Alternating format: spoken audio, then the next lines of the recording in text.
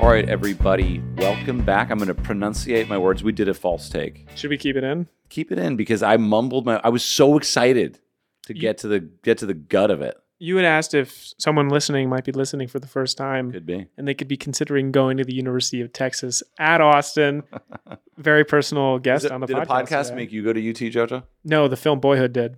Oh, great movie. You know, I watched that movie on my wedding day. I did not Did I know tell you that. That. Was your wedding day 12 years long?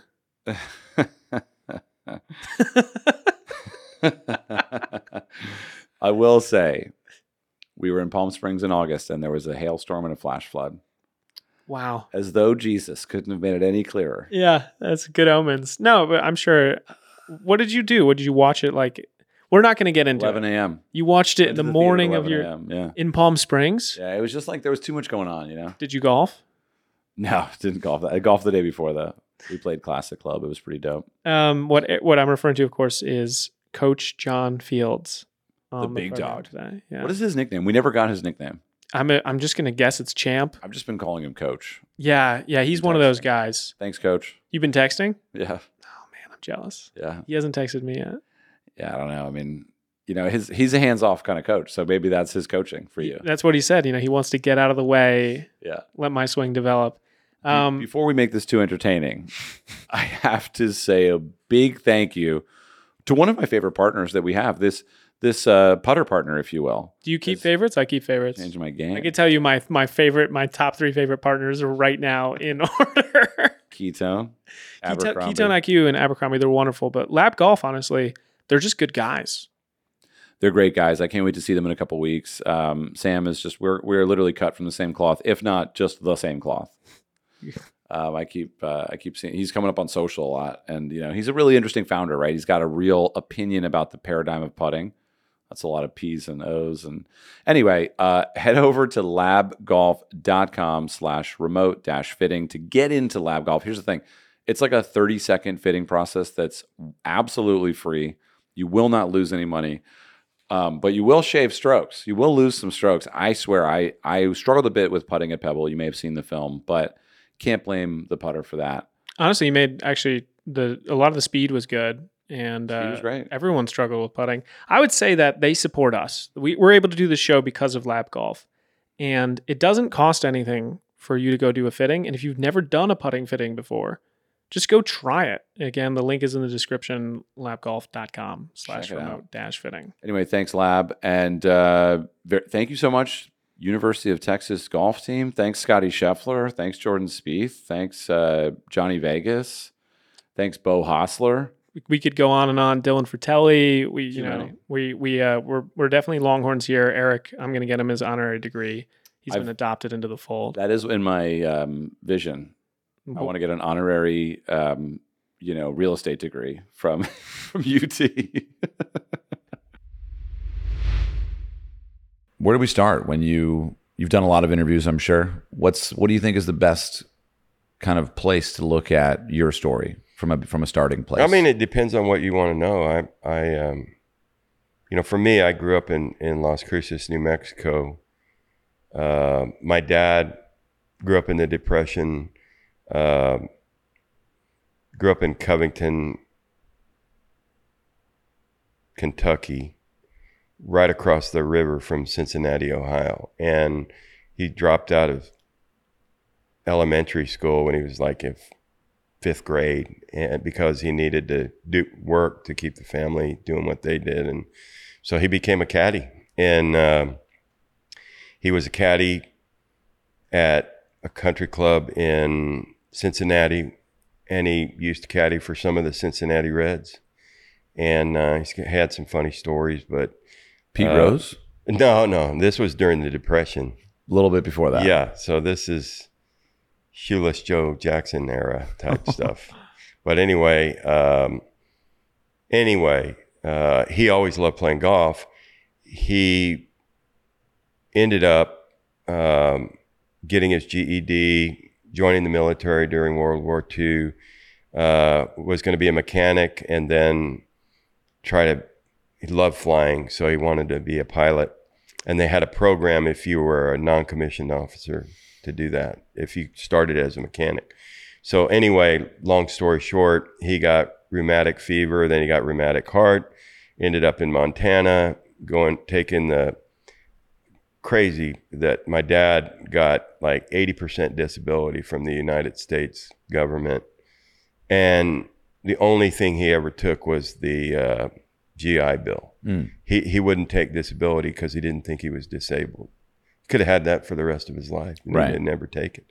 So anyway, then he went to Silver City, New Mexico, got his degree and a teaching certificate, became a teacher, but always loved golf and introduced myself and my brothers to golf at New Mexico State in Las Cruces. And I ended up becoming really good friends with Bert Wimberly, who was the son of Herb Wimberly, who was the head golf coach and head golf pro at New Mexico State University.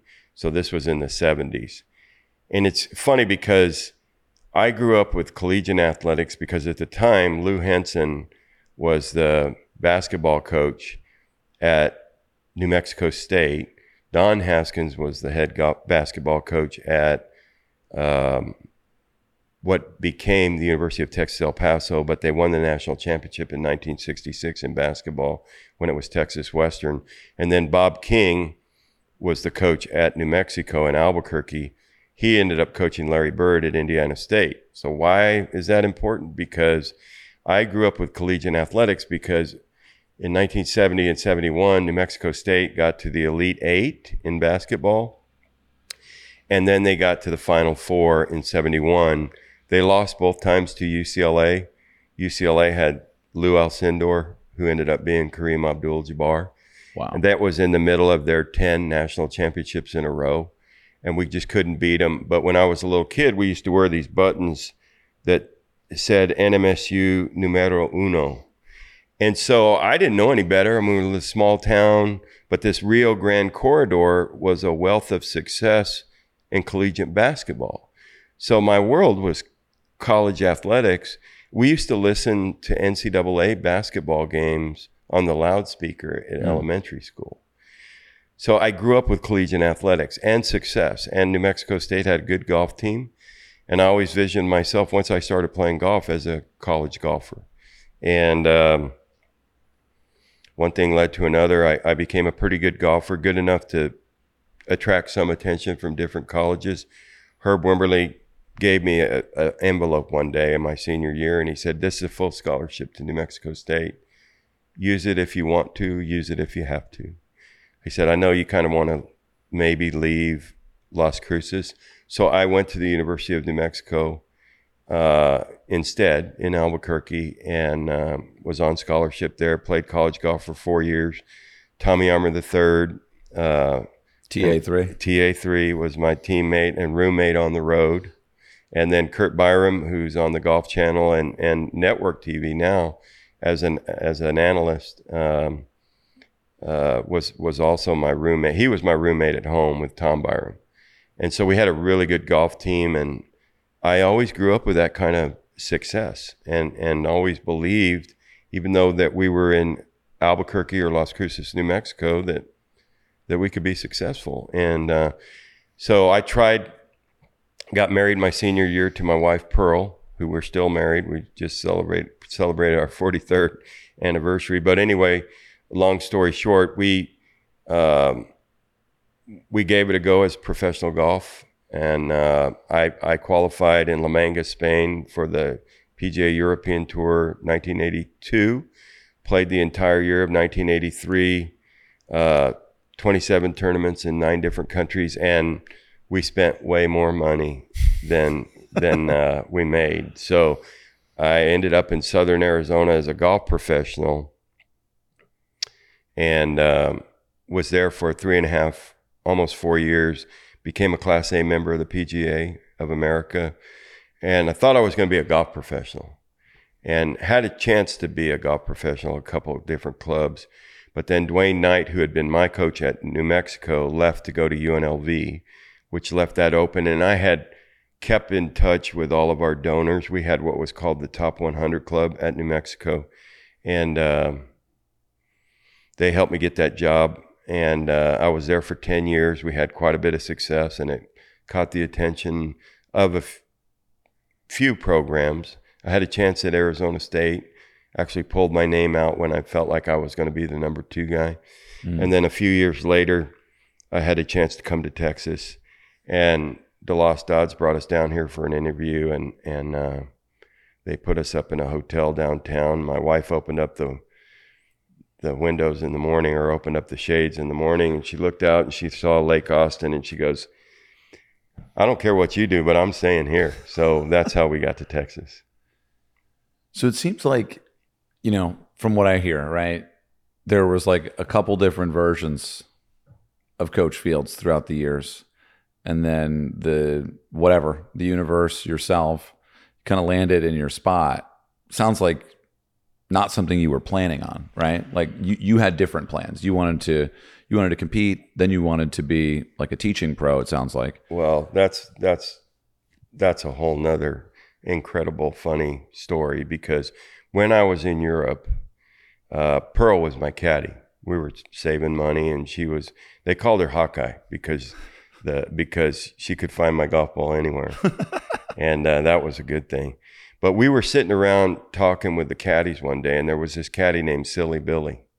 And years ago, the caddies on both the PGA Tour and the European Tour were kind of pseudo-philosophers. Oh, really? Yeah, they knew everything about everything. And this guy, Silly Billy, he was asking me one day, he said, what do you want to do with golf? And I'm like, well, I'd like to be really successful. My mind was like, I'm going to be really successful as a player and make some good money. And then what I'd like to do is I'd like to give back and maybe give kids an opportunity that I didn't get when I was growing up. And he said, well, you better be careful with what you want or what you say, because you might just get it. And I did, because here I am. We've had some success at golf. Some people say pretty good. Financially, it's been pretty nice here at Texas and gotten better, thanks to Chris Del Conte. And beyond that, I've been able to give back to kids and give them a better opportunity than I had. So Silly Billy was right. Silly Billy, who knew how serious he was? Yeah. So like when you look, I think one of the interesting things like for this podcast, right, and for me personally, a lot of people listening, and kind of one of the things I'm most interested in is like, how do you find your purpose? You know what I mean? Like we're all walking around and we think it's one thing, and then all of a sudden that door's locked, or there's a closet there, and then you just keep kind of going down the line, and all of a sudden, what you end up doing, I don't know what you have to do personally to keep, going to find that right thing. But, it's kind of this question that I have ultimately where it's like, finding that right thing, you kind of have to go through the other things and experience failure, I guess is what I'm saying. Right. For me, I did fail because I wanted to be a tour player first. I grew up in middle school, or what we called junior high at the time, and then high school, and then college. And then beyond that, I absolutely wanted to be a tour player. I wanted to play this game for a living. And we didn't make it. I got my chance, so I got it out of my system, but I had a chance to do it, and I wasn't good enough. That's just all there is to it.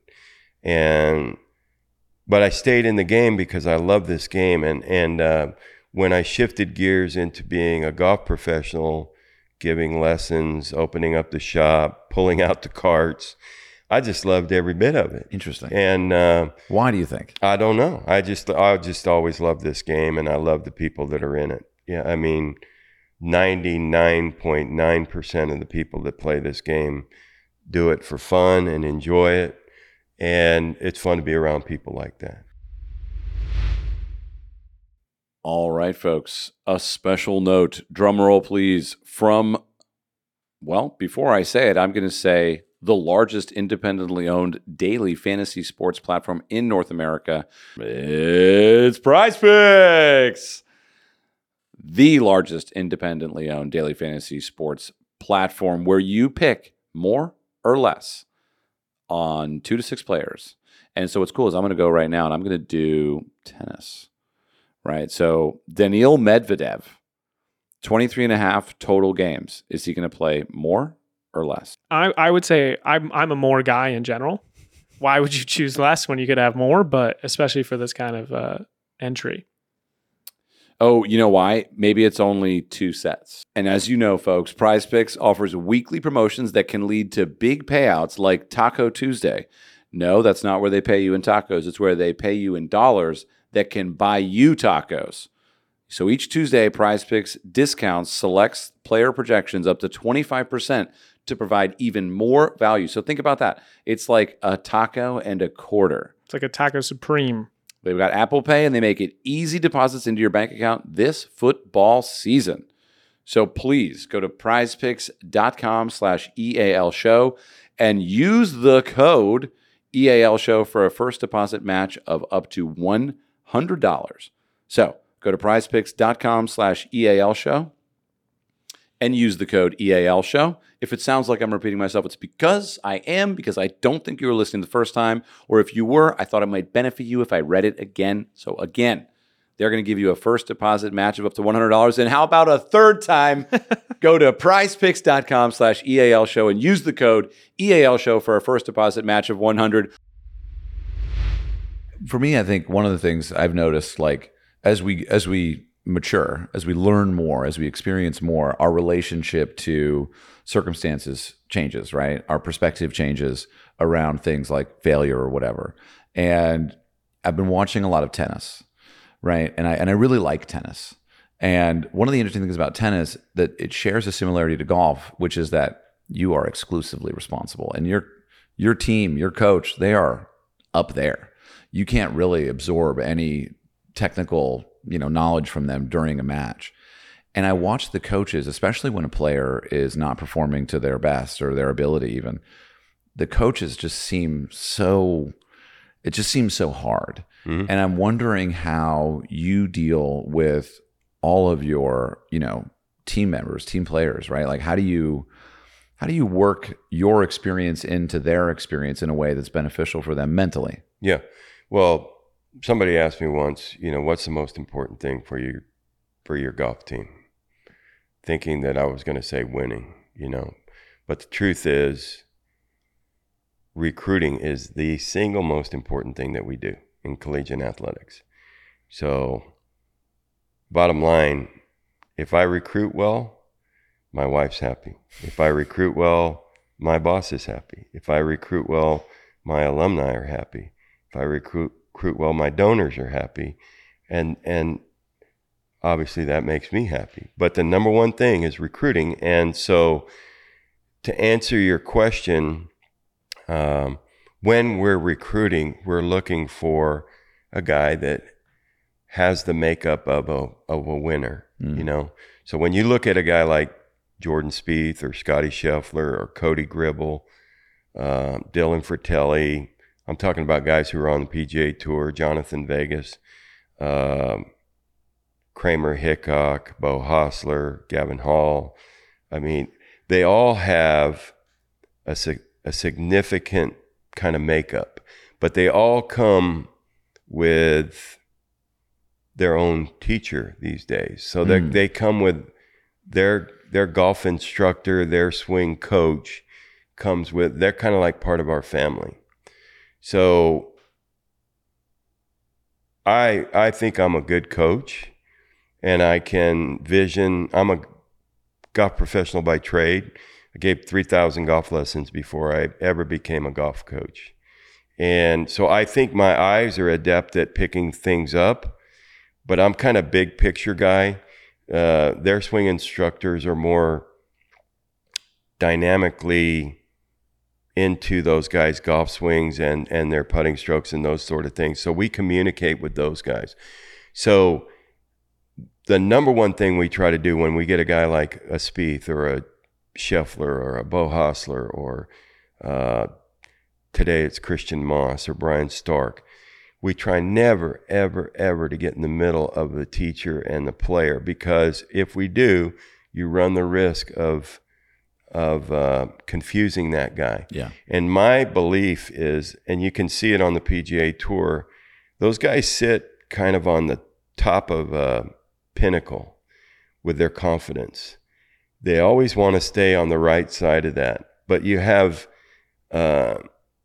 horrific circumstances like Ian Baker Finch that just absolutely lost his game, trying to become more than he was by changing his golf swing and doing something. Yeah. And he lost his confidence, and he lost his ability to play the same kind of golf. David Duval, similar to that, with regards to changing his body and trying to be something that he wasn't. Those are just two catastrophic, and we've had a couple of those examples where guys have tried to be more than what they are. My good friend, Kurt Byram, who's on the PGA Tour, I don't want to throw anybody under the bus, so I won't mention the teacher's name. But it was like poison with regards to changing that golf swing. Kurt won on the PGA Tour, had a 2-year exemption, thought he was going to maybe become a major champion. So he thought he needed to change some things. Probably in reality, he didn't. And it put him on a path away from the game. Now, he landed nicely working with Ken Venturi with his game, and then moving into TV and now being one of the lead analysts on network TV. Yeah, I mean, he was good at other things too. Yeah. So when I'm just so curious, like, because you're basically describing the role of the coach as more or less like an investor or a gambler, right? You're saying that is the winning, that is the entity that we are going to bet on. Our institution is going to invest in this player, and really, all we need to do now is just make sure that they remain confident and that they have the circumstances to gain confidence. Yeah. So what is there something that you see either off course or on course that you're just like, there it is. That's the indescribable thing. What does that look like? Yeah. So to answer your question, we went in tournament golf, in college golf. We can do anything that a caddy can do except carry the bag. So we can walk with a player, and we can, help massage their anger, or maybe help with their course management. Any of those things we can do, and we do that. But when I'm out recruiting, there are moments when, for instance, I can remember the first time I ever saw Jordan Spieth. He was in 8th grade. He was playing at Dornoch Hills in Oklahoma, in Ardmore, Oklahoma. He's on the second hole. I watched him tee off, hits it down the fairway, makes par on the first hole, no big deal.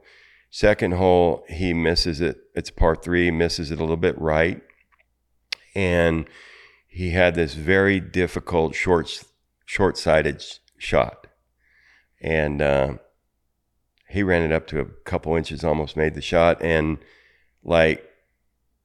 just very few people on the planet could hit that shot. And he did it in 8th grade. And I'm like, I want that guy for sure. And then there's been others where... You saw him at 14 years old. Yeah. How does that happen? How do you get there? Who told you he existed? People tell you, it's amazing. Like, for instance, I had a guy named, we had Cody Gribble. But before him, we had this guy named Charlie Holland. That was kind of the Highland Park progression at Texas from high school. So we had this guy named Charlie Holland on our team, and he was an All-American, really good player. He's a banker, or he's in the title business now in Dallas. But anyway, one day he was here, and I said, hey, Charlie, who's the next great player out of Dallas? He goes, Coach, there's no question. There's this little 7th grader in Dallas named Scotty Scheffler, and he's working with Randy Smith. And I'm telling you, Coach, that guy's going to be great. So I immediately started connecting with him. Sent him a questionnaire, got the questionnaire back, and it gets you all the information like name, family, school, where you're going to school, and then it tells you their teacher, where they might be a member at a club or just a public golf course, whatever, high school coach, all those things. And then at the very bottom, it says schools you're interested in. And he goes, Coach, I have no idea what schools I'm going to be interested in. He writes this in a little note, and he says, I'm going into 8th grade next year. I don't know what college I'm going to. But it came back like that. So I thought, well, heck, we're going to I'm going to keep watching this guy. So we did, but that's how you know, in my world, just like you guys probably, we just ask questions all the time and try to find that guy. So Scotty comes to UT, and then you have a swing instructor for him here, or did he bring his swing instructor? Oh, no. Well, when I say bring it with him, he has him at home and can go home anytime. And that was Randy Smith. Randy Smith's one of the top 3 teachers all time. One of the greats. Yes. Is there any point in his college career where the question is broached that he should have a more, I don't know how to say it, fundamental, traditional golf swing? Well, that's a funny story too, because Chuck Cook, who's also one of the top 5 teachers all time, was Payne Stewart's teacher, teaches right here at UT Golf Club. One day we were in the back of the range, and this is not apropos to Scotty, it's actually about Jordan, because Jordan's left knee slid out, his elbows bent at impact where everybody else is straight. And Chuck Cook and I were sitting back there, and he goes, I'm so happy I never taught that guy. And I'm like, well, how could you say that, Chuck? I mean, this guy's going to be great. And he goes, there's no question I would have screwed that guy up, because I would have tried to make him more traditional. And then you get a guy like Scotty Scheffler, who is anything but traditional. And he's proved that if you own your own swing, if you're athletic like he is, that kind of fits today's golf club. You know, the titanium head with the driver, the shafts, the combinations of all that have allowed athleticism to come out on a more extensive basis in the game of golf. So now you got guys hitting at 340, 320, 330. And they're truly just, they're better athletes than they were 50 years ago. I'm not saying that maybe didn't exist. It did. But the combination of the clubs and the ball, plus giving these guys the opportunity to be more creative, you know, I think that it's the evolution of golf has been pretty awesome, because it's created more opportunities for these kind of athletes to come out. Scotty Scheffler is a really good athlete. He's a good basketball player. I mean, you got 20 college golf coaches watching him play basketball at Highland Park.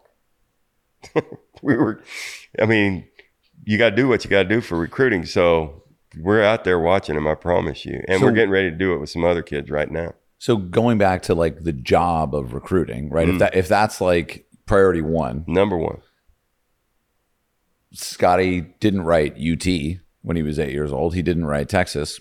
How did you get him to arrive at that decision? Pretty much watched every golf shot he hit in the summertime from 8th grade on.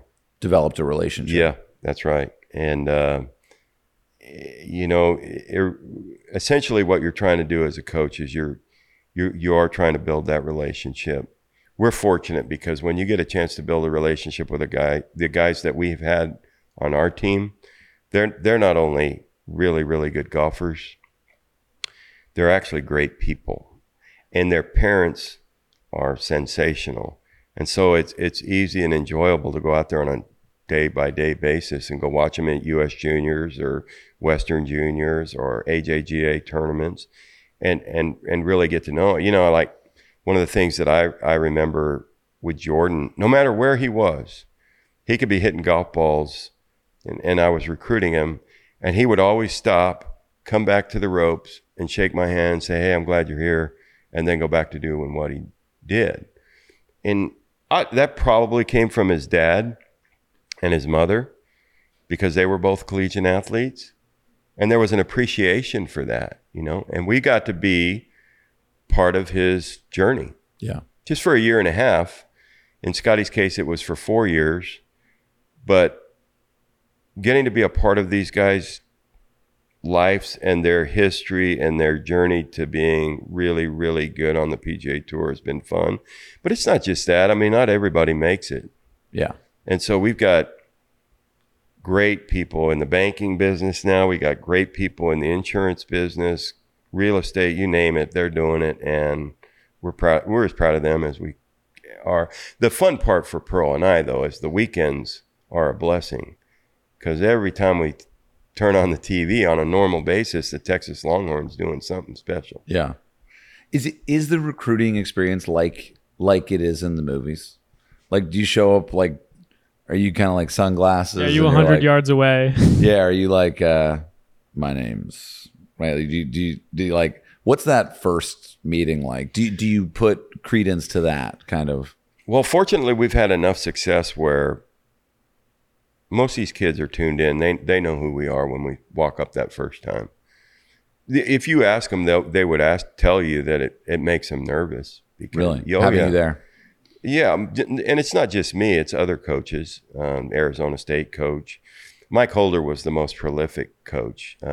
He was the head golf coach at Oklahoma State. In my time, he was the most prolific. And he did have that kind of Darth Vader mentality where when he approached with the sunglasses, and he was the first guy to get out there and work really, really, really hard as a recruiter, and kind of became the model for all of us. Interesting.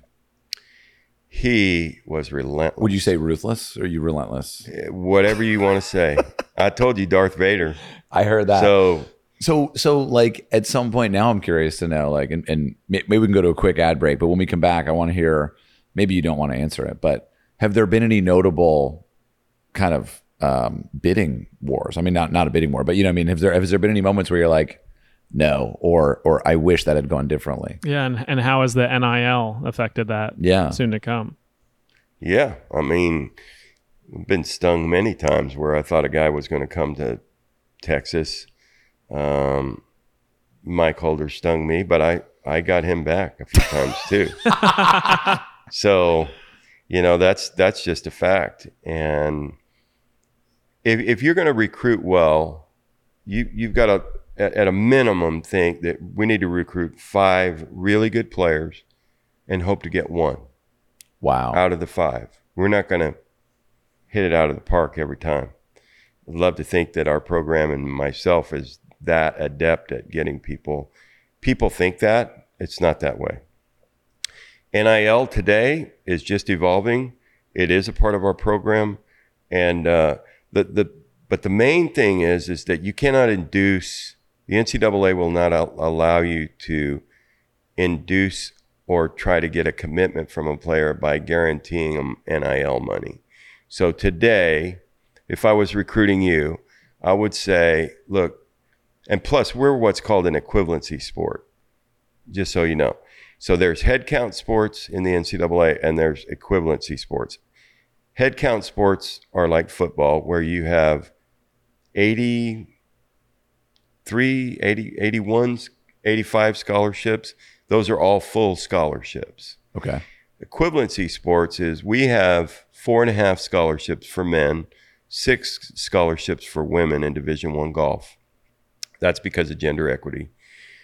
But we have 4.5, so we can only have 4.5 scholarships out at any one time. So as we dole those out, it has to add up to 4.5 for the year. So I might come to you and say, look, you're going to get 50% of a scholarship at Texas. And based on your stature, there are examples on our team right now that have been able to achieve a certain threshold with NIL financially that might be able to make up the balance of that scholarship. But I cannot guarantee you that because I don't run the collective, and I can't tell you or promise you that. A few schools have gotten in trouble because coaches have promised and then not delivered. So is every Division I school essentially 4.5 and 6? Division I men's and women's college golf, Division I men's is 4.5 scholarship for every school, the equivalent of, and for women they have 6. In men's and women's tennis has 4.5, just like us. Women's, I think, has 7, and they are a head count sport. Why that is, I don't know. Oh, so you get 7 people. Yeah. Wait, so I don't understand this. Like, why not just be like, do whatever you want to do? Well, that's the way it was in the 50s. And that's why Texas dominated in football, because he had unlimited scholarships at one time. It comes down to your and then bank account. What kind of your bank account? That's Yeah. right. The university's bank account or your donors. And so Coach Royal at one time was able to just recruit, Right. and actually recruit players so that he didn't have to play against them. And Dave Williams at the Whoa. University of Houston, 15 national championships in the 50s, 60s, and 70s. He is partially one of the reasons why they started limiting scholarships, because Houston, oil money, they had 15, 20, 25 guys on scholarship at Houston. We can't do that. Right. So our normal group is about 10, Okay. and then it's split up amongst them. So when a player is being recruited, right? Like what questions do they ask you that kind of surprise you over the years? Well, this gets back to the why. Why would you come to Texas? So Texas golf is 97 years old. It has 98 PGA Tour victories. It has 9 major championships, and it has 6 major champions. It has had success. 4 national championships, 1971, 72, 2012, and 2022. If you want to be a tour player, which every guy that we recruit wants to be a tour player, you're kind of hedging your bet when you come to Texas, because first of all, you get a great education. You don't have to reinvent the wheel. Success is here.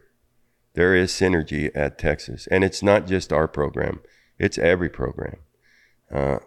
Chris Del Conte's done a great job at continuing to invigorate all the programs. Football's on the edge right now of maybe incredible success. And then the fact that we're going into the SEC. But when it gets right back to the why you asked me why I do what I do, I didn't make it as a tour player. So if you came and played for me and you want to be a tour player, I'm going to get up every morning thinking about how am I going to get you to where you need to be a tour player. And I'm going to go to bed every night thinking the same thing. It all has to do with our recruiting. But the truth is, that's what we do. That's my why. I didn't make it, and I want you to make it. Simple. Whoa. So where are you taking your talents? You know, did that work? Are you going to Texas? Yeah. Well, I'm going to said- talk to your mom and dad, and I'm going to try to sell your mom That would actually on be a you great coming show. to Texas. That'd be a great show. Yeah. I would need one of those scholarships though. So no, I have a GED. I didn't go to college, but that's really interesting. I love that your why kind of dovetails into your story and their story in a way that really seems like, yeah, I mean, if I were hearing that, you know, that's what I want to hear if I'm that good. I would tell you almost every guy on my team is way better golfer than I ever was. Yeah. No question about it. And then to have coached 2 number ones in the world, that's a gift. No question about it. For Pearl and I, no other Division I golf coach in America has ever coached 2 number ones in America on the same golf team. Yeah. Now, I mean, they there's didn't not that play many. together, but that's never, ever happened before. And I'd love to take complete credit for that. But the truth is, it's about here, really, when it comes right down to it. Well, we got to go to a quick break. But when we come back, I want to hear a little more about that. Dollar Driver Club. Here's the thing about this, folks. RGC members, or you're out there, I know you're listening. If you sign up for the annual membership with Dollar Driver Club, you will receive $50 off. What is Dollar Driver Club? Let me explain it to you. It's a driver membership where you can either upgrade your driver every year with their driver subscription, or if you're just looking to purchase some new irons or wedges for a price that I haven't seen anywhere else. They gray out the prices because they're literally illegal. It's like going to Vietnam to get the clubs, but they're real. So ultimately, there's a lot of perks and giveaways that come with the membership to Dollar Driver Club. They even told us they're doing a giveaway of a badass golf cart at the end of the year. Remember that? I do remember that, yeah. And for those of you, keep your eyes out for Mad Scramble Leg 2.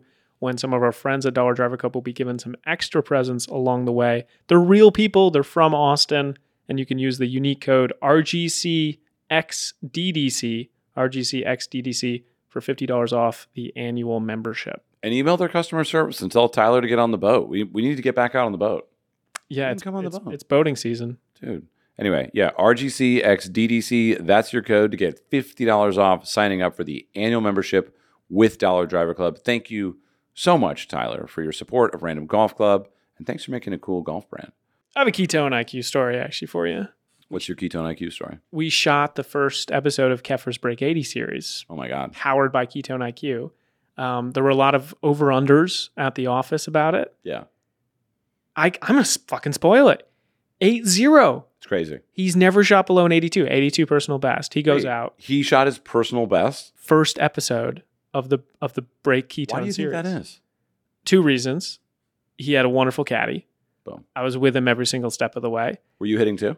Yeah, of course, because he had to be in the zone. So I was like, fake hitting. Like Yeah. I wasn't really playing the hole, but I'd hit a shot, make sure he was in the flow. And then 2, I've never seen anyone hit their driver more consistently than he did off of a Ketone can.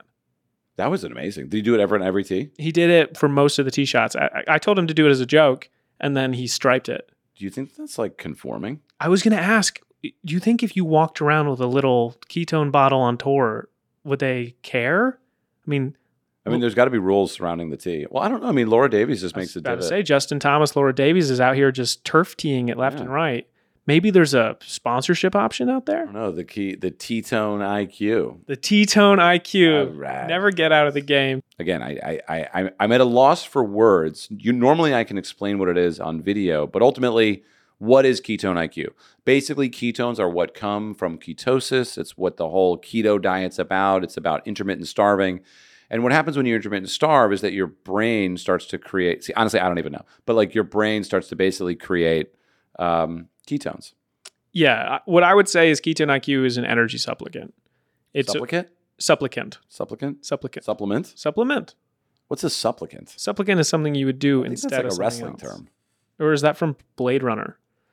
While he Googles it, ultimately, I take ketone. I was taking a lot of Ketone IQ on the Mad Scramble Tour right before going out and speaking in front of the attendees, because it's like 120 people, got to be dialed in, got to be focused, got to have clean, clear energy.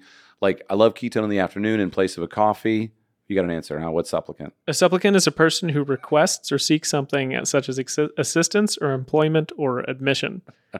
So maybe ketone's not really a maybe misused in the sentence. Yeah, we are supplicants to ketone. Mm-hmm. But ultimately, I find ketone puts me in a flow state, and really love that. The flavor, interestingly, very an interesting flavor. Like not going to mix a drink with it, but I think that's what I like about it so much. Keffer said in his video at in the Breaking Pebble mid-roll, he said, that's how you know it's working.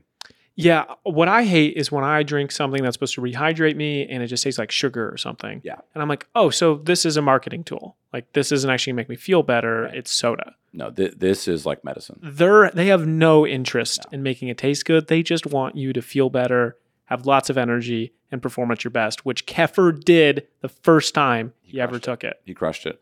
But you can get 30% off your initial subscription order of Ketone IQ at hvmn.com/RGC. Here's the thing. Get a couple, throw them in your golf bag. Golf bag? Throw them in your golf bag, and when you see like the Doritos make their way around the turn, like skip it, get a Ketone IQ, and just watch your back nine catch on fire in a good way. Not a bad way. Not because ketone is flammable, which Not a we dumpster. Ketone might be flammable, actually. Anyway, hvmn.com/RGC. Big thanks to Michael and the team at Ketone for advertising on the show. Very much appreciated. All right, back to Coach Fields. When a player gives you their day one, right? They show up and it's day one, and then they leave, and they're out on their own. They're going out into the open ocean of trying to make it on tour. What have you seen that's been really profound for you in the time that you've spent together? Yeah. So what I try to do as a coach beyond recruiting is I try to develop the best schedule that I can in America. So I want our schedule to be top 1, 2, 3, 4, or 5 at worst, which means we're going to play against the best players, against the best coaches on the best golf courses, against the best teams annually, every tournament. So how much input do you have on that? Like, are you talking to other colleges? 100%. You get to decide whoever you want, whenever you want. It's my discretion. But I wouldn't last very long if I dummied down our schedule, I promise you, because we recruit to our schedule. Again, it gets back to everything's about recruiting, but that schedule needs to be phenomenal. And like, for instance, we started with Sahalee this year. That was 3 weeks ago or 2 weeks ago. And that's a major championship venue in Seattle. We just played our tournament at Olympia Fields in Chicago, 2003 U.S. Open golf course. We're going to play the Colonial Collegiate Invitational. Now, Colonial is under construction with Gil Hanse right now. They started right after the end of the tournament this last year, and they're going to open for the tournament. Nobody will have ever played on it until that moment. So we're going to play at Shady Oaks. And then our fall schedule ends at Cypress Point in the Schwab Cup. So you can see, for me, if I was a golf geek and I told you, you're going to get to play at Sahalee, Olympia Field, Shady Oaks, where Ben Hogan played, and Cypress Point on your schedule, and the Big 12 Championship match play is at the clubs at Houston Oaks, which is an enchanting place, one of the top 2 or 3 golf courses in Texas. That's your fall schedule. And you're like, sign me up. I want to go. And it makes our team better. Yeah. What do you think is the most, let's say, hypothetically, Eric and I wanted to just make a show about UT Golf, right? We wanted to come to one tournament or follow it around or follow a player. To you, what would that show, like, what's the most interesting part of the day-to-day of what's going on? Probably how we arrive at a tournament. I always tell our guys, I'll question them, like, where would you play your best golf? Like, if you had any place you would want to go and you had to play XYZ player, where would you want to go to play that player? Well, the answer is your home golf course, right? Because you've played it so many times. So the first thing is we get one practice round at every tournament that we play. So I tell them we have to be tuned in. We take the phones away because Gio Valiente, who wrote Fearless Golf, told me the greatest deterrent to success is a divided mind. So 2023, you don't get your phone for the next 4 hours. Or 5 hours of practice round, we're going to be focused. Because you can imagine how many hits they get on their phone in a 5-hour period. And that does cause a divided mind. So take the phones away. And now it is our job to make that golf course in 5 hours our home golf course. So we're going to hit a lot of chips. We're going to hit a lot of bunker shots. We're going to hit a lot of putts. We're going to look at different parts of the green. We're going to put down these little plates for what we think are going to be the hole locations. We're going to putt to those. We're going to hit multiple drives off the tee. We're going to hit different shots into the greens. We're going to do everything we can in a 5-hour period. And we're going to be moving fairly quickly. Ben Hogan said that on any practice round that you play, you're going to have some uncomfortable shots because you've not seen this golf course before. You don't know how far to hit it. And you might make a bad golf swing. So the other thing that we're educating our guys about is that doesn't mean that you've lost your golf swing. It just means that you're uncomfortable. So don't go, oh my God, I played great in qualifying and now I'm at the tournament and I can't find it. It's just uncomfortable. So what do? Then you go to the range and you get back to being comfortable, and you might even visualize the hole that made you uncomfortable and hit the shots a few times to make it more like your home golf course.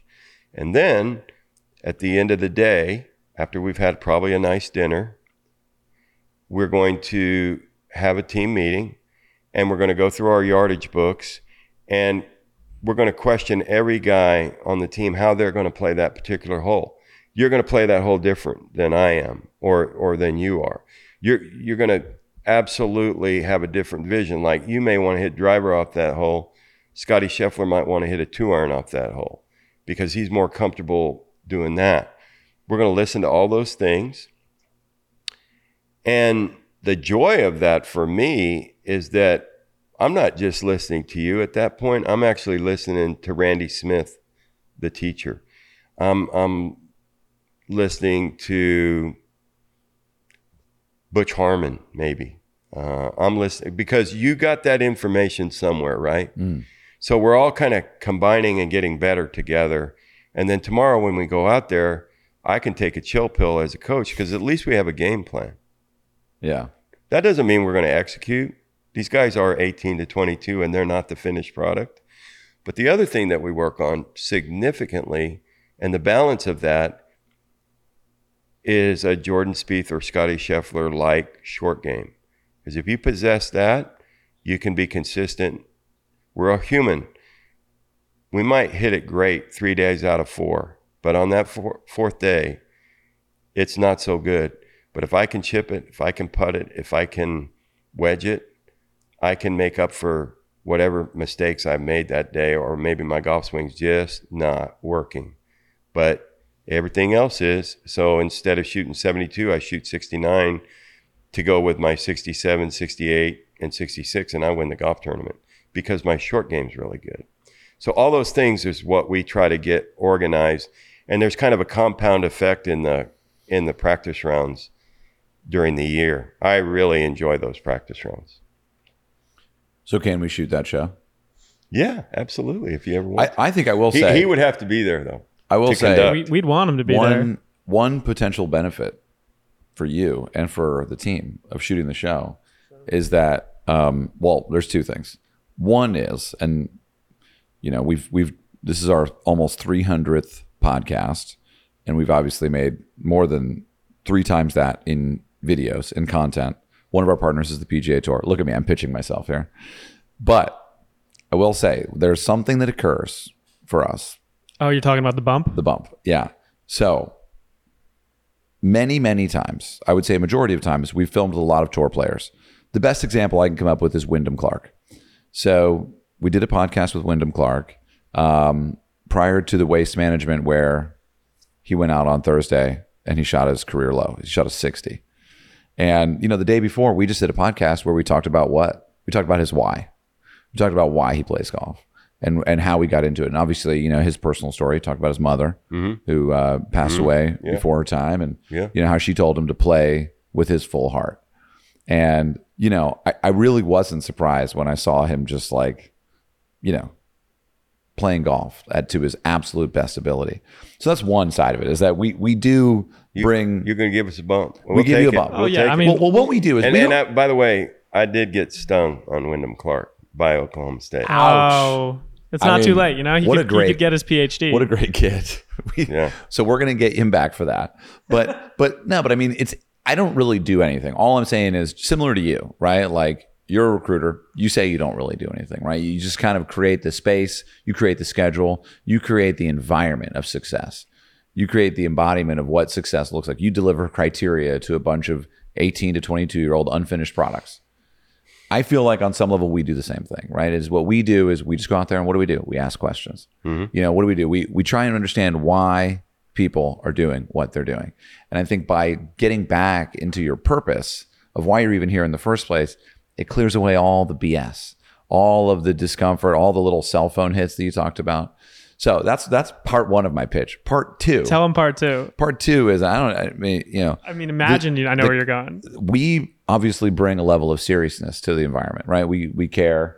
Sometimes these arms don't fit the furniture around us, but you know, we bring a level of seriousness that people are aware that their every step is being recorded. And I think that's sort of a precursor to life on tour, life at a match, life at a very serious event. All of a sudden, there's 3 times as many people at this tournament. What's going on, right? So, just that's my pitch. You could probably I think you would thoroughly enjoy it. Now, this team, you know, it just makes me think about my team right now. Christian Moss is a sophomore from South Africa. He's like next. He's really, really good. We've met But him. it's- He's a really we had nice dinner guy with too. him, right? Yeah. Yeah, Yeah. everything we can do to keep his brain focused, because the world is his oyster right now. Yeah. I mean, he's made a couple cuts on the European tour. Everybody loves Christian Moss, and he's a spectacular. Part of the reason he came here was because Ernie Els visioned that this guy really is going to be good. I know Ernie Els. I've shook his hand. I've talked to him a little bit. He's not a donor or alumni or anything of Texas, but he told me, because I was down in South Africa, he said the reason he recommended that Christian come to Texas, I didn't ask him to do this. I guess when he found out it was between us and some other schools, I didn't talk to Ernie Els. And that would be a recruiting violation if I did. But Really? I'm not going to pick up the phone and call Ernie Els and say, hey, tell Christian Moss to come to Texas. But what happened was we'd had success with Dylan Fratelli and Brandon Right. Stone. And I saw him. He came out and watched us at Seminole last Okay. year. Another great golf course in the Stevens Cup. And Christian was playing there, so he came out to watch him. And I said, hey, it's great to meet you. Thanks for coming out, Ernie, or great to see you again, because I'd met him before. And he was out there with his wife. And he said, I really am glad he's there, because at Texas. And he said, they asked me what I thought. And I said, some of our great players have gone to different schools. Your guys seem to get better. They don't always do that at other schools. So I'm like, well, thank you.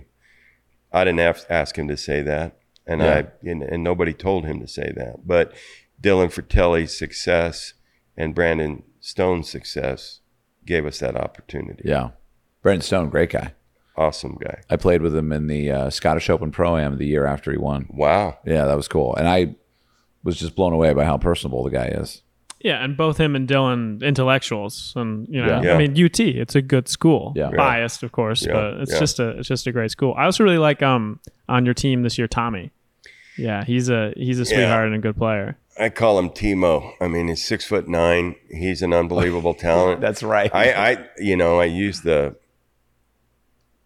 use the analogy or whatever that he's a hybrid of Ernie Els, because he's so big. Ernie's a giant, 6'3", he's almost 6'4". He's like Scotty in that regard, but the Big Easy is phenomenal. And Tommy's got serious talent. His hands are phenomenal. You know how they always used to say that he's got great hands for a big man. Right. Well, he does. But I've had other players with great hands too. It doesn't matter what size you are. And today, with the golf club the way it is and the ball, a 6'9" player. We've had Phil Blackmar's up there and with our golf bags, but he was 6'7". They called him big on tour. Tommy's bigger. So we'll see. So I have a question. So, obviously a lot of people have been talking about the mental game, right? A lot of writing about how do you work with, these, like I think about going back to like what we've learned over our lifetimes in terms of perspective and stuff like that. That's like 18 years old. That's a live wire, right? There's a lot of juice flowing through everything that's done. I think, the general consensus is that, you really want to try and dial it down during a golf match so that you can make as many good decisions as you can and not get too caught up in what should have happened or et cetera. But like, how do you work with their minds? How do you work with the mental game with these guys? I can remember sitting down with Scotty and talking about compartmentalizing his life. And I told him, I said, I really believe you have unbelievable ability. But what you're going to need to do in order to be a major champion, in order to have success on tour, is you're going to have to compartmentalize your life. So, and you have to be present when you're compartmentalizing, meaning when you're at the golf course, you're really at the golf course. And I use the analogy like you're like a fighter in a ring. You better put your hands up and you better be focused, because that guy's over there on the other side is going to try to take your head off. So that's the golf course.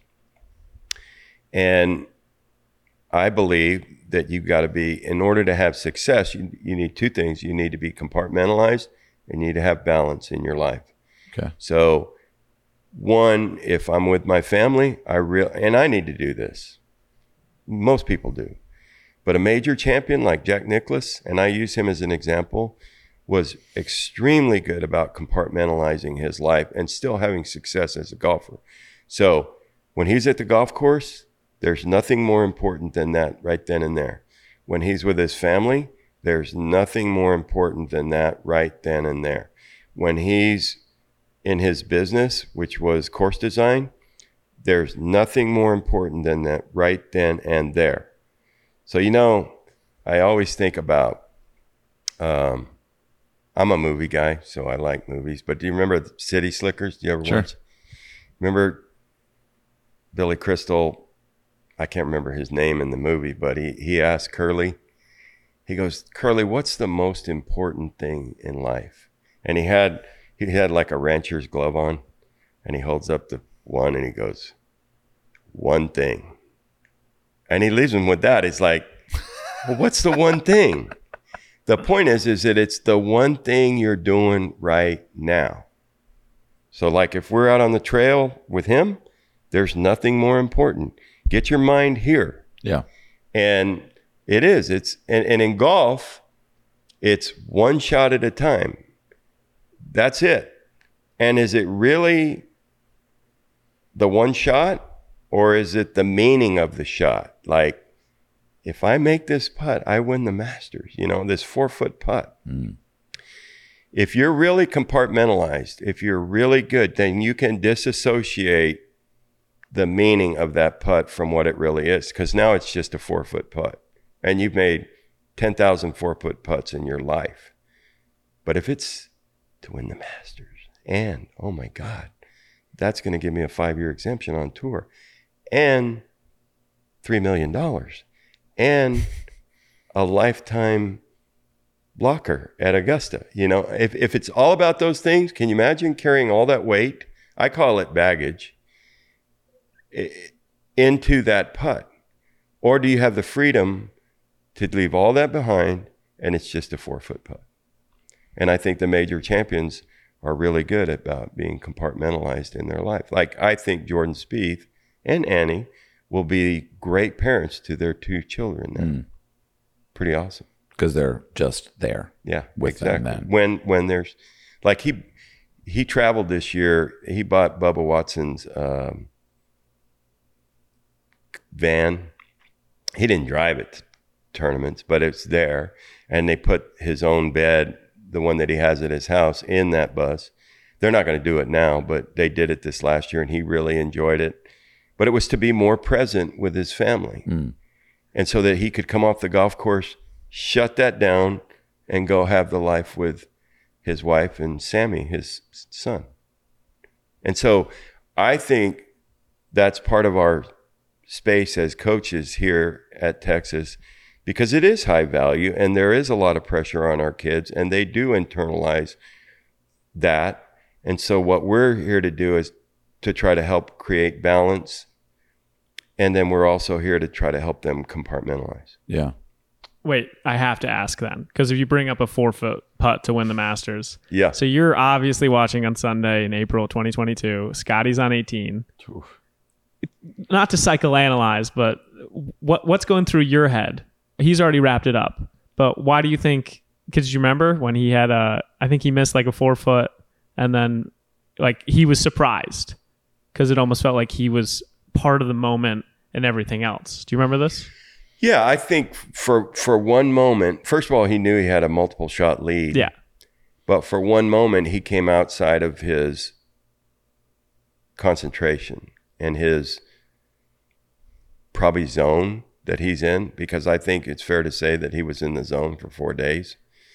And that last day was borderline ridiculously spectacular because of chipping in on 3 and then making multiple great putts and really putting on display his beyond world-class short game to the world.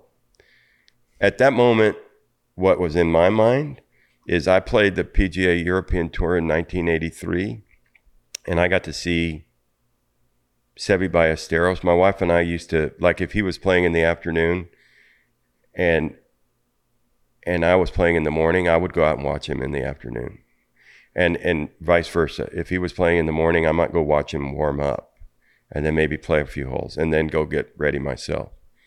I just thought he was the greatest artistic player in the world. And he was a Masters champion at that time. So what was going on in my mind when Scottie Scheffler did that? I felt like if you believe in another life, that Seve Ballesteros had jumped into Scottie's body, and oh my God, now you've got this hybrid player that is long, great ball striker with an unbelievable short game. He's number one in the world. But if you look at Seve and then you look at Scottie and you look at their chins and you look at their shoulders and then you look at their mannerisms, the way they hit shots and held shots off or released shots and come out of their footwork and all that stuff, I'm telling you, look at it. And if you believed in another lifetime and another chance, maybe. Wow. Reincarnated. Maybe. I'll tell you what, he's spectacular. I mean, they have the same sponsor. Nike could be, you know. I mean, Nike's been working on some new technology. So like personal, your own game or the games of your players, is there like a stick out moment, right? I'm thinking of, I was standing on 17 at LACC when Scottie holed out on Saturday. Mm-hmm.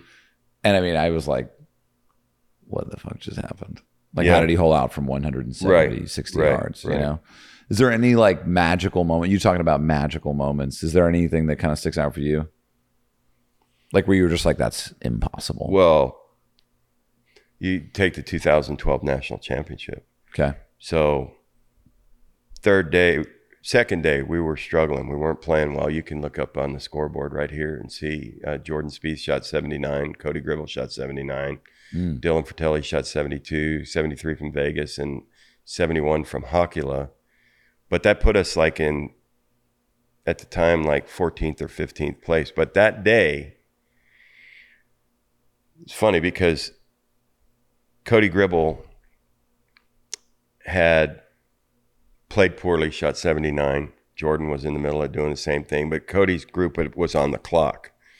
And so it was kind of, he might get a 2-shot penalty. So I went into the scorer's tent, or actually there was a room at Riviera. So you got to go from 18 green up this bank of steps. You've seen it. Oh, yeah. And I'm chasing up there. I get up there and I'm out of breath. I was a lot bigger then than I am now. But anyway, I get up there and I'm fighting for Cody not to get this 2-shot penalty. Then I come out and I'm standing way above the 18th green. Dylan Fratelli is in the middle of the fairway. And he's with my assistant coach, Ryan Murphy, who's now our women's coach here at Texas and doing a great job. But anyway, Dylan's got an 8-iron in. And I'm looking up like, oh my God, it would be so good if he make this shot because we've played so poorly today and we need something. And by make the shot, you mean like get it to 6 feet or something? No, I mean make this shot. Hole it. From he the hits this fairway. 8-iron. It hits one bounce, boom, right in the hole. And I'm like, way. oh my God. Like you answered my prayer. You're like, thank you. I did. way. I did. I promise you. And then that same day, Tony Hocula, on the most iconic hole at Riviera, on the same day, hit a 7-iron and had a hole-in-one on number 6 at Riviera. Oh, wow. And then, in the national championship match against Alabama, and here's a funny story. Jordan Spieth, we had told our guys, don't tell us who you want to play because it's President's Cup pairing in the NCAA championships. So if we're playing Alabama, if we're the lower seed because we played better, they actually were the lower seed. But if we're the lower seed, then I can either pick first or to defer. I can't remember exactly how it happened, but we told our players, don't tell us who you want to play. because the coaching staff will figure that out best with analytics and all that stuff, and we'll figure out what's best for us. So when it was clear we're going to play Alabama in the final, Jordan comes to me and he goes, Coach, I know you told us don't tell you who we want to play. And I'm not telling you who I want to play. But you know, I've been ranked number 1 or 2 with Dylan all year long. And at the end of the year, Justin Thomas wins the conference championship, the regional, and now he's the number 1 golfer in America. And he's the NCAA Freshman of the Year. But he said, Coach, I've played that guy forever. And I have his number. And I'm like, okay, got it. And that is good information. Yeah. So and now, you knew at this point that they were childhood friends. Oh, yeah. And so now they're on the 15th hole. Jordan's 2 up. 15th hole is a par 4, about 490. They both hit good drives. It's a dogleg right hole. You have to avoid the bunker on the right on the tee, but they're both in the middle of the fairway. They both have 4-iron in. The pin's in the middle of the green, and there's a pitch on the right side of the green and a pitch on the left side. You probably remember this. And the pin's in the back middle of the green. Justin Thomas hits this dynamite 4-iron right at the flag. And I'm like, oh, my God, what a great shot. And it hits right behind the flag and stops 10 feet. Oh, wow. So if he makes birdie, he might go back to 1 down. Jordan hits 4-iron and decides to bring it in. He's super creative. Bring it in from right to left, because he can move the ball from left to right too, but he moves it from right to left. It hits on the right side of the green, and it takes this slow approach towards the hole. And it was kind of like, again, a movie reference, Saving Private Ryan, when the German guy has got the knife in the guy's chest and he's going to kill him, and he's looking in his eyes, and the guy knows he's going to die. And he basically tells him just to relax, and then he shoves it in his heart and kills him. That ball goes this slow approach, and then it goes in the hole. And Justin looks at him and goes, nice effing shot. Because now he's 3 down. Dormy. Yeah. And then he beats him on the next hole. Oh, wow. But to have that happen, so the blessing has been, we have played this Pro-Am every Monday for the last X number of years with Jordan at Riviera. Scotty played with us last year. Right after he won in Phoenix, he showed up on Monday morning because Scotty does what he says he's going to do. But anyway, every time we get to 15, Jordan takes a picture of the standard and sends it to Justin Thomas. And what's funny about that is that Justin doesn't take it anymore. He won't look at it. But then Jordan found a way to get it to other people to send to Justin, where he did open it up. They have fun. Send him like a telegram. Yeah. Like a official mail. Whatever, we're here. I love it. I love it. Yeah. So those are the 3 shots that really, really stick out in my mind. And it's because they resulted in a national championship. And when I first got here, this is way more than you guys probably want to know, but George Hannon was at my introduction to Texas, and we were at Barton Creek, and they introduced me to the media and to everybody and said, this is going to be our next golf coach. 5 coaches at Texas. So I'm the 5th in 97 years. So anyway, George Hannon, who was the 3rd coach, was a teacher and in retirement, but he's a teacher at Barton Creek. So I was walking into the locker room and he was walking out, and he comes and shakes my hand. He goes, Coach, I'm glad you're here. And he goes, I think you're going to do really well, and I think you're going to win a national championship here. He said, but you're going to need one thing. And I'm like, I had his right hand, so I took my left hand and I kind of pulled him closer. I said, what am I going to need, Coach? And he goes, you're going to need some luck. And so when that happened in 2012, when those things happened, I'm like, okay. Right. Because we've had some bad luck too, which was good luck for other teams. So like in 2016, when we lost the national championship to Oregon at Eugene Country Club, their home golf course, Bo Hostler tore up his shoulder coming down the stretch in the second round against USC, he was able to finish and win the match, but he wasn't able to play the next day. That's bad luck. 2019, we're about to win the national championship again. We beat Oklahoma in the morning. We beat Oklahoma State in the afternoon. We're not done till 8:30 at night. We've just spent 16 hours up, and they come to me, we're having dinner.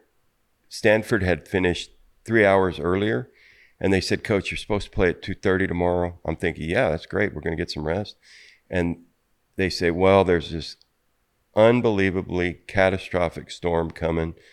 We're going to have to play you guys at 6:45 tomorrow. I'm like, it's 9:15. We got a 20-minute drive to the hotel. We've just been up 16 hours playing golf, and we got to get up at 4:30 in the morning now. And the back nine, we just ran out of gas. That's bad luck. We've had good luck, and we've had bad luck, and we're 50-50 right now. So, because we've been in 4 finals. Yeah, 50-50 is doing pretty good. Not bad in this world today. Yeah. Anything else? Wow. I mean, the only other question that's been on my mind a lot is what your ideal version of golf is. Is it match play? Is it best ball? What do you enjoy watching, and what do you wish you saw more in college? Yeah. I like right where we're at right now. Bobby Jones in Down the Fairway said the best way to identify a champion in golf is 72 holes. So that's medal play. We went to match play because we wanted college golf to be more compelling, that maybe someday we'd be on TV, and we are now. And it's compelling because the audience that's watching us can relate and can really get into the match. And that has created extensive opportunities for collegiate golf now, both men and women. It's like what has happened for baseball with the road to Omaha, and it is like what has happened for women's softball. I don't watch either one of those that much during the year, but I watch women's softball because it's compelling. It's fun to watch. I love it when Texas is in there, and they did get to a final. Oklahoma's dominant right now, and everybody in this country that watches that knows that. But the bottom line is that we've done the same thing with golf, and now we have the road to Omni La Costa, and we're part of the fabric of collegiate golf now because we're going to host that championship. The Rolling family that owns the Omni brand are philanthropists at Texas. We had hoped that San Diego State was going to host that if we pitched the idea. The NCAA liked it, so we're going to be at La Costa. Gil Hance is just finishing that golf course right now. But the reason we're hosting it is because the NCAA Golf Committee came back and said we want it to be a neutral site. Well, San Diego State said, well, if we can't play it during the year, we don't want to host it because we're not going to put money into it if we're going to do that. So Chris Del Conte comes in at the last moment and says, you know what, we'll host it. So now we're hosting the national championship, and I hope it goes forever at La Costa because it's great weather. Yeah.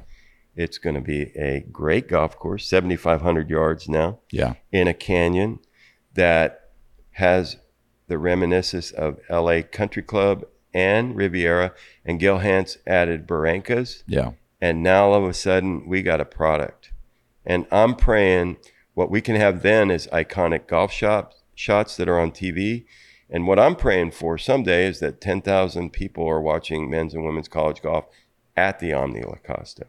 Because not only do you have great weather, not only do you have a great golf course, not only do you have a compelling product, you got the San Diego Zoo, you got Legoland, you got SeaWorld, and you got San Diego.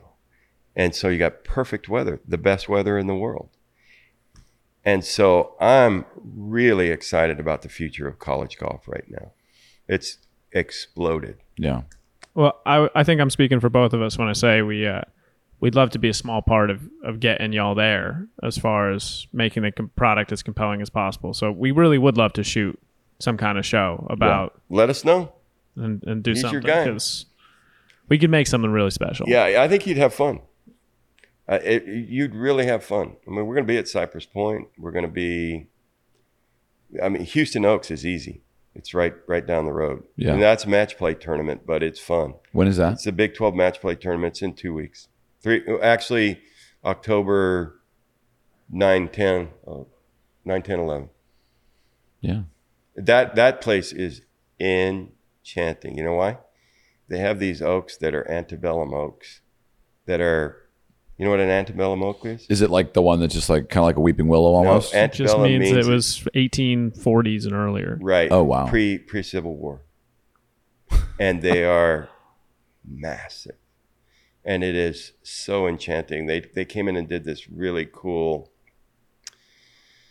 kind of overall development, and it's Italian style architecture, and they've got the wood from some of these is from Michigan, from this old farm, and it's I love it.